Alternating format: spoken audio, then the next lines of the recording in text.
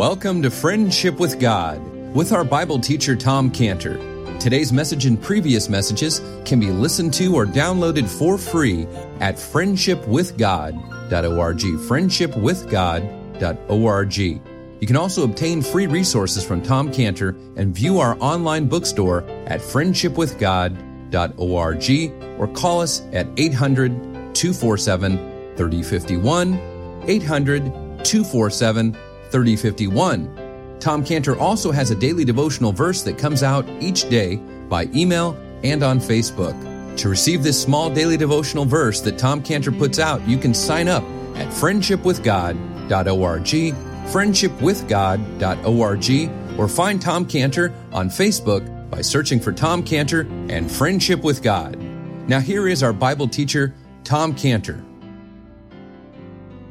Have you ever thought of that famous passage in the first chapter of this book as a statement of kindness? When it says in Ruth 1:16, and Ruth said, entreat me not to leave thee, or return from following after thee. For whither thou goest I will go, where thou lodgest I will lodge. Thy people shall be my people, thy God my God. Where thou diest will I die, and there will I be buried. The Lord, you said to me, more also thought, but death part thee and me. That's kindness. That was kindness of Ruth to Naomi. When Naomi was the despised foreigner, and when Naomi was the rejected Jewess in Moab, then Ruth showed her kindness when she said those words. When she said, I won't leave you, Naomi. I'm going to go with you, Naomi. I'm going to live with you, Naomi. I'm going to be part of your people, Naomi. I'm going to take your God, Naomi. And I'm going to be buried where you're buried, Naomi. Kindness, kindness, kindness, kindness. That's kindness that Ruth was showing to Naomi. Kindness. That was Ruth showing kindness to Naomi. Boaz knew that. Boaz knew that Ruth had shown that kindness to Naomi. And that became why Boaz showed kindness to Ruth, because he had seen how Ruth had shown kindness to Naomi. That's what he meant when he said, it's been fully showed me what you did to your mother-in-law. That's illustrating for us a principle that King David described of how God shows mercy. It's just like Boaz in Psalm 18:25-26. With the merciful, thou wilt show thyself merciful. With an upright man, thou wilt show thyself upright. With a pure, thou wilt show thyself pure. With the froward, thou wilt show thyself froward. With the merciful, Ruth, Boaz showed mercy. That's repeated by the Lord Jesus Christ in the Sermon on the Mountains, Matthew 5:7. Blessed are the merciful, they shall obtain mercy. Ruth was merciful to Naomi. Ruth obtained mercy. Whenever I think about how Ruth showed mercy to Naomi and then Boaz in turn showed mercy to Ruth, I think about that time when our family had just arrived by plane in Milan at Linate Airport. And it was in wintertime, and it was, I told you this before, I don't know. It was winter, it was dark, and as the plane was coming down to land there was such a thick fog, I thought, it looks like we're diving into an ocean. Couldn't see anything. The city was hidden under the fog. The city was completely socked in with fog. It was engulfing the city. And we rented a car there, and we had to find the Jolly Hotel in Milano Due. And I thought I was so clever. I was so proud of myself at how much money we had saved by this rental car, because I didn't even know what it was, but I rented a Fiat 500. And in the 1980s, it's about half the size of the Fiat 500 today. And so when they brought the car out, my wife and two boys and I, we stood with all of our luggage in total disbelief. And they brought this car out, and, I didn't know how they could make a car so small. And so I said, well, pile in, So they all piled into the car. The boys sat on their luggage in the back seat, There was no other place, And we started off in this complete fog, having no idea where we were and how we were going to find the Jolly Hotel in Milano Due. Because there's another Jolly Hotel in Milan also, anyway. And you couldn't even see the line on the street. It was that foggy. It was like being on one of those rides in Disneyland, where you kind of go in and it's all dark, and all of a sudden you turn out, things appear, And that's the way it was. And we were surprised every time the headlights would show something. And so I started off driving, the lights shine, and all of a sudden there's this, like I said, it's a Disneyland ride. And so all of a sudden there's this lady, and she's going like this. It reminded me of Disneyland Light. It says, stop. And so she's standing right in front of the car. She's begging us to stop so she could get a ride.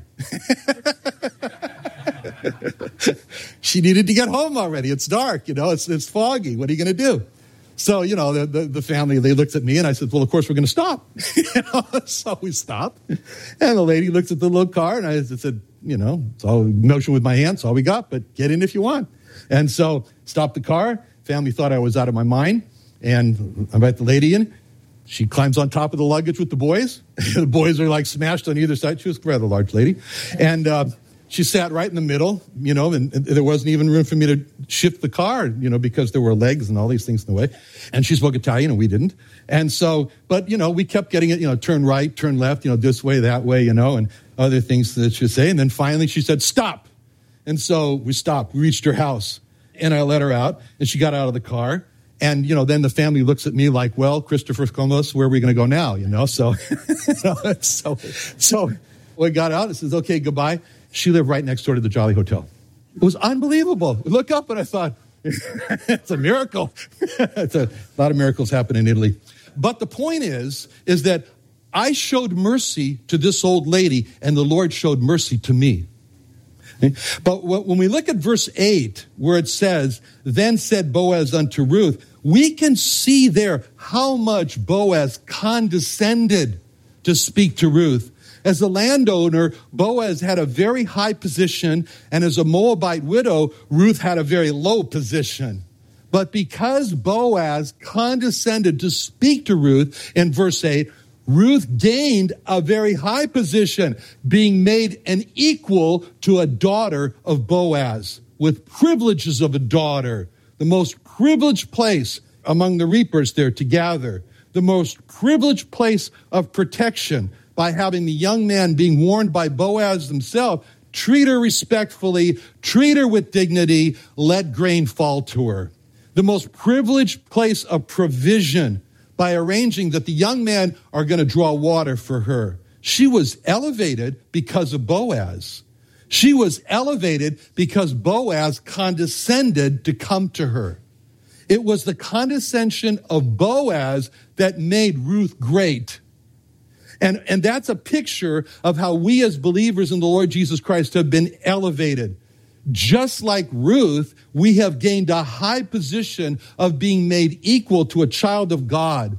And like Ruth, we've been given this high position of the most privileged place of care, as God said, as he said to Israel in Deuteronomy 32:10. He found him in a desert land, waste-howling wilderness, led him about, instructed him, kept him as the apple of his eye. We've been given the most privileged place of protection with the ability to say the same words that were said in 2 Samuel 22:2, the Lord's my rock, my fortress, my deliverer, the God of my rock, in him will I trust. He is my shield, the horn of my salvation, my high tower, my refuge, my Savior. Thou savest me from violence. I will call on the Lord, who is worthy to be praised. So shall I be saved from mine enemies. We've been given the most privileged place of provision. Psalm 147:14. He maketh peace in thy borders and filleth thee with the finest of wheat. Deuteronomy 8:7. The Lord thy God bringeth thee into a good land, a land of brooks of water, of fountains, the depths that spring out of the valleys, the hills, a land of wheat, barley, vines, fig trees. I like figs. Fig trees, pomegranates, a land of olive oil, honey, a land wherein thou shalt eat bread without scarceness, thou shalt not lack anything in it, a land whose stones are iron, out of whose hills thou mayest dig brass. Psalm 84:11, the Lord God is a sun and a shield. The Lord will give grace and glory. No good thing will he withhold from them that walk uprightly with him. See, even to the least detail of how long the shoes lasted, when those 40 years when they were walking in the desert, it was as if God said, has any of you taken a time to look down at your shoes lately after 40 years? Because it's a question, have you thought about how it's possible to not, ladies, have you thought about how it's possible to not have to buy shoes in 40 years? He says in Deuteronomy 29:5, I have led you 40 years in the wilderness. Your clothes are not waxen old upon you. Your shoe is not waxen old upon thy feet. He says, look at it. And just as the only reason that Ruth was made great was because of Boaz condescended to come down to her, that's the only reason we've been made great. is because God, in the person of the Lord Jesus Christ, condescended to come to us. As it says in Philippians 2:5, let this mind be in you, which is also in Christ Jesus, who being in the form of God, thought it not robbery to be equal with God. Of course not, he was God. But made himself of no reputation, condescension. Took upon him the form of a servant, condescension. Was made in the likeness of men, condescension. Being found in fashion as a man, he humbled himself, condescension. And became obedient unto death, condescension. Even the death of the cross, ultimate condescension. It's because of the condescension of the Lord, we've been made great. And because of the condescension of Boaz, Ruth was made great. And that's what's described in Psalm 18:35. Thou hast given me the shield of thy salvation. Thy right hand hath holden me up. Thy gentleness hath made me great. Psalm 18:35. See, that verse tells us how we've been made great, having been given the shield of salvation. The Hebrew word for salvation is Yeshua, or Jesus. And that's what Jesus is to us. He is the shield of salvation. He's our shield. The Lord Jesus Christ shields us from the evil. 2 Thessalonians 3:3, the Lord is faithful, who will establish you and keep you from evil, or the evil one. The Lord Jesus Christ prayed for us in John 17:15. I pray not that thou shouldst take them out of the world, but that thou shouldst keep them from the evil. Just the name alone of the Lord Jesus Christ is our shield, as it says in Proverbs 18:10. The name of the Lord is a strong tower. The righteous runneth into it and is saved. You know, the Hebrew name for shield is Magen. And this is David who wrote this, Psalm 18:35. So David is saying, thou hast given me, David, the shield of thy salvation. Thou hast given me the shield of thy Jesus, of thy Yeshua. See the six-pointed Jewish star, that's called the Magen David. And it's David's shield. And so in Psalm 18:35, when David tells us Yeshua was David's shield, that's David's Magen, or Magen David. Yeshua is the Magen David. See, then in Psalm 18:35, it says, thy gentleness hath made me great. The Hebrew word for gentleness is the word anavah. Anavah, which comes from anaviv. And we can see the meaning of anaviv when you look at Psalm 147:6, where it says, the Lord lifteth up the meek. Psalm 147:6. The Lord lifteth up the meek. The Lord anaviv, the meek. Anaviv, lift up. It has the meaning of being low. Meek is anaviv. But anaviv means low, and you get lifted up from a low state. So Psalm 18:35 reads, thy anavah hath made me great, which means thy low position hath made me great. Or we could say, thy condescension has made me great. We've been made great by the condescension of the Lord. Psalm 18:35, thy condescension hath made me great. The condescension of Boaz made Ruth great. The condescension of the Lord Jesus Christ has made us great. But there's something else we see about what Boaz said in verse 8 when it's the word then. Just that word, then. Just one word, then. Then said Boaz unto Ruth. The word then brings us to see at that moment. At that moment, Boaz spoke to Ruth. There was Ruth in his field, and there he had just found out about Ruth. And there was that opportunity for Boaz to speak to Ruth. There was the opportunity for Boaz to either speak roughly to Ruth and ask her to leave his field, or to not speak to Ruth and convey the same message to Ruth, and she was not really welcome in the field, and she might as well move on, or to do as he did, to speak as he did kindly to her. That's the word then. Then brings home to us that it's showtime for Boaz. The spotlight's on him. The word then, God's spotlight was on Boaz. It was the time for Boaz to make a decision and move. Speak kindly. This brings us to how our opportunities to show kindness are passing. They're passing. We need to seize our then opportunities in our lives. We need to recognize them and seize them. Mordecai saw the then opportunity for Esther when he wrote to Esther in Esther 4:14, if thou altogether holdest thy peace at this time, that's a then shall their enlargement and deliverance arise to the Jews from another place. Don't you worry your sweet little head about it. God's going to save the Jews. But that's not in the scripture. That's a little anecdote. But thou and thy father's house shall be destroyed. Who knoweth whether thou art come into the kingdom for such a time as this. That's the then. When Mordecai wrote those words, thou art come into the kingdom for such a time as this, when he wrote that to Esther, Mordecai was telling Esther she had reached her then moment in her life, which was the reason why she had been raised to the position of the Queen of Persia. By saying to Esther, thou art come into the kingdom for such a time as this, Mordecai was telling Esther, God had overruled all those other women who were there in the running to become Queen of Persia and placed you, Esther, as Queen of Persia so that you could seize this then opportunity for you. And if Esther had failed in that critical moment to seize the opportunity, then she would have failed to accomplish the reason for her exaltation. If Esther had failed in that critical moment, then it would have been like a pregnancy that went into miscarriage. The then opportunities, they seem to just suddenly come to us with no advance warning. We find ourselves in this then opportunity. It reminds me this last week, I was standing in line at a grocery store buying the nectarines and the peaches for the pie I made for family night. If you didn't have some, sorry. And anyway, there was a young woman, and she was in front of me, and she was buying this 10-pound piece of chuck roast and a lot of vegetables. And then there was an older woman in front of her who had already been checked out, and I was wondering, move on, lady. But anyway, she stood there, and she held up the whole line, this older woman, and asking the younger woman, are you a cook? What are you going to have? What are you going to cook tonight? Who's coming over to your house for dinner? And on she was going, And I just want to check out, and I was getting irritated.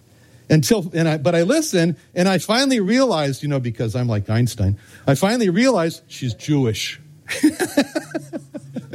So outside the store, I find her, and I said, so you like to cook? I like to cook. Let's talk. So it turns out she was Jewish. And anyway, I invited her to come to church, to family night. As soon as I said church, she said no. But then she asked, what was the name of the church? And so in the end, she promised to come to the Creation Museum. We exchanged phone numbers. See, that was a sudden then opportunity. Shadrach, Meshach, and Abednego, they're probably sitting there having afternoon tea. They thought, well, this is nice. What could be wrong here? Suddenly they're arrested and brought before King Nebuchadnezzar and threatened with death if they didn't worship Nebuchadnezzar's gods. That was a sudden then opportunity, a little disruptive. But they said that was their opportunity to declare their allegiance to one God. And they said something very significant when they said to Nebuchadnezzar in Daniel 3:14, Nebuchadnezzar spake and said unto them, is it true, O Shadrach, Meshach, and Abednego? Do you not serve my gods, nor worship the golden image which I have set up? Now, if you be ready at what time you hear the sound of the cornet, flute, the harp, sackbut, the psaltery, and dulcimer, and all kinds of music, and you fall down and worship the image I've made, well, that's okay. But if you worship not, you'll be cast the same hour into the midst of the burning fiery furnace. Who is that God that shall deliver you out of my hands? Shadrach, Meshach, and Abednego answered. It's interesting what they answered, because they didn't say something like, can you give us a little time to powwow on this? Can we take a break and discuss, we were just having afternoon tea. It's a little sudden, if we could just have a little time just to formulate our words. We need a little time to be careful about what we say. It says, Shadrach, Meshach, and Abednego answered and said to the king, O Nebuchadnezzar, we are not careful to answer thee in this thing. They said, we don't need a powwow. We don't need a conference. We don't need to formulate our answer. We'll tell you right now, if it be so, our God whom we serve is able to deliver us from the burning fiery furnace, and he will deliver us out of your hand, O king. But if not, be it known unto thee, O king, that we will not serve thy gods, nor worship the golden image which thou hast set up. That was a turning point for that country. That was a turning point for King Nebuchadnezzar, as you know what happened after that.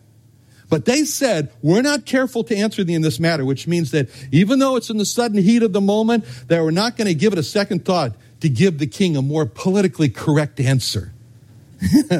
They had their then opportunity to stand for God, and they did. And it's recorded for all eternity, and we're just reading about it now. And they were telling the king they would not refrain from speaking that the Lord is God alone, even if it cost them their lives.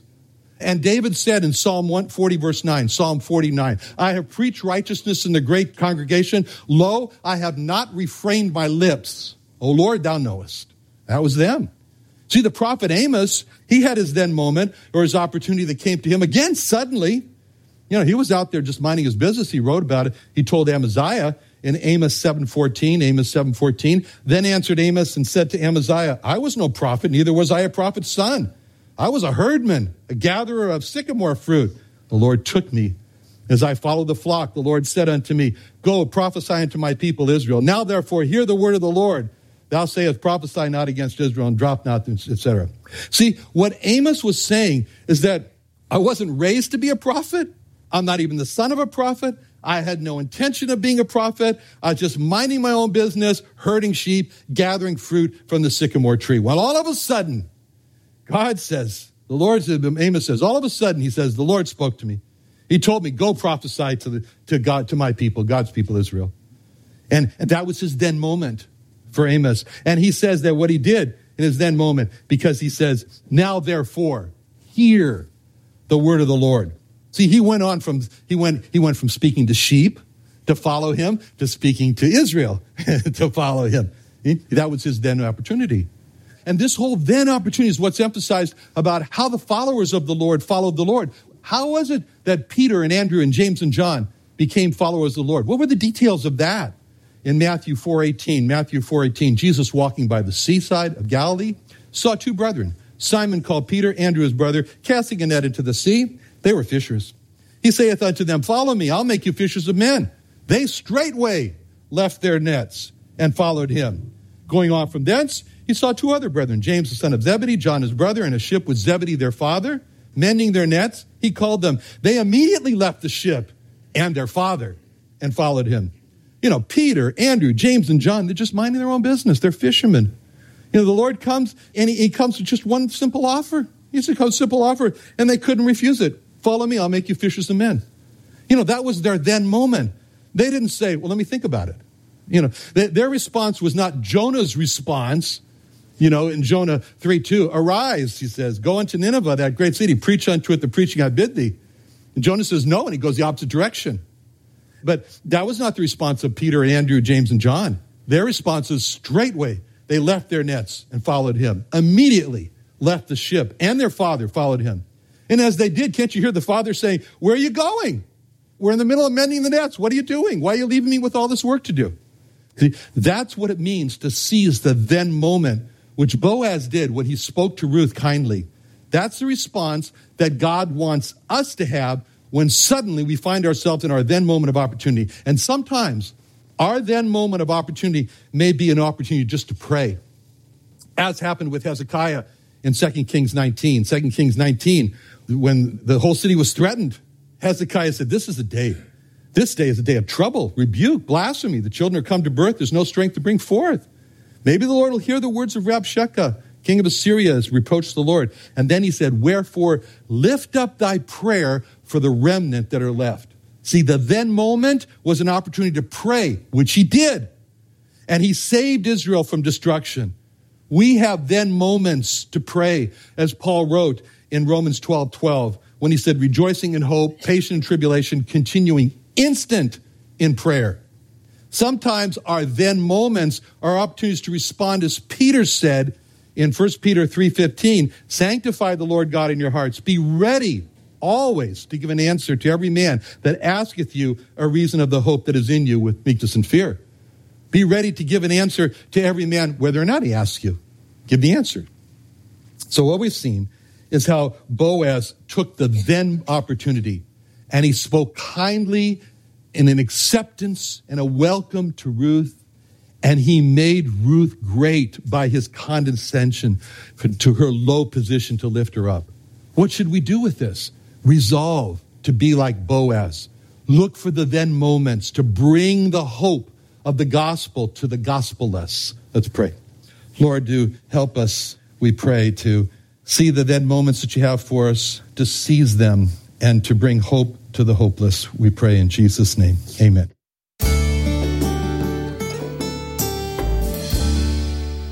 Another wonderful day studying the Bible with our Bible teacher, Tom Cantor, here on Friendship with God. Don't forget that today's message and previous messages can be listened and downloaded for free at friendshipwithgod.org, friendshipwithgod.org, or for more information about Tom Cantor and Friendship with God, and Israel Restoration Ministries, call us at 800-247-3051. Sunday Night Church is back. Join Friendship with God Bible teacher Tom Cantor at the new Friendship with God Fellowship every Sunday night at 5:30 p.m. at the Creation and Earth History Museum in Santee, California. Join us early each Sunday at 4:30 p.m. for food and fellowship with Sunday evening services to follow at 5:30 p.m. Watch Tom Cantor and the service on YouTube Live, located on the Friendship with God website. Enjoy encouraging teaching from our Bible teacher, Tom Cantor, in a relaxed and family-friendly atmosphere. Sunday Night Church is back, so join us at the Friendship with God Fellowship every Sunday night at 5:30 p.m. at the Creation and Earth History Museum at 10946 Woodside Avenue North in Santee, California. For more information, call us at 800-247-3051, 1-800-247-3051, or visit friendshipwithgod.org. That's friendshipwithgod.org for the Friendship with God Fellowship.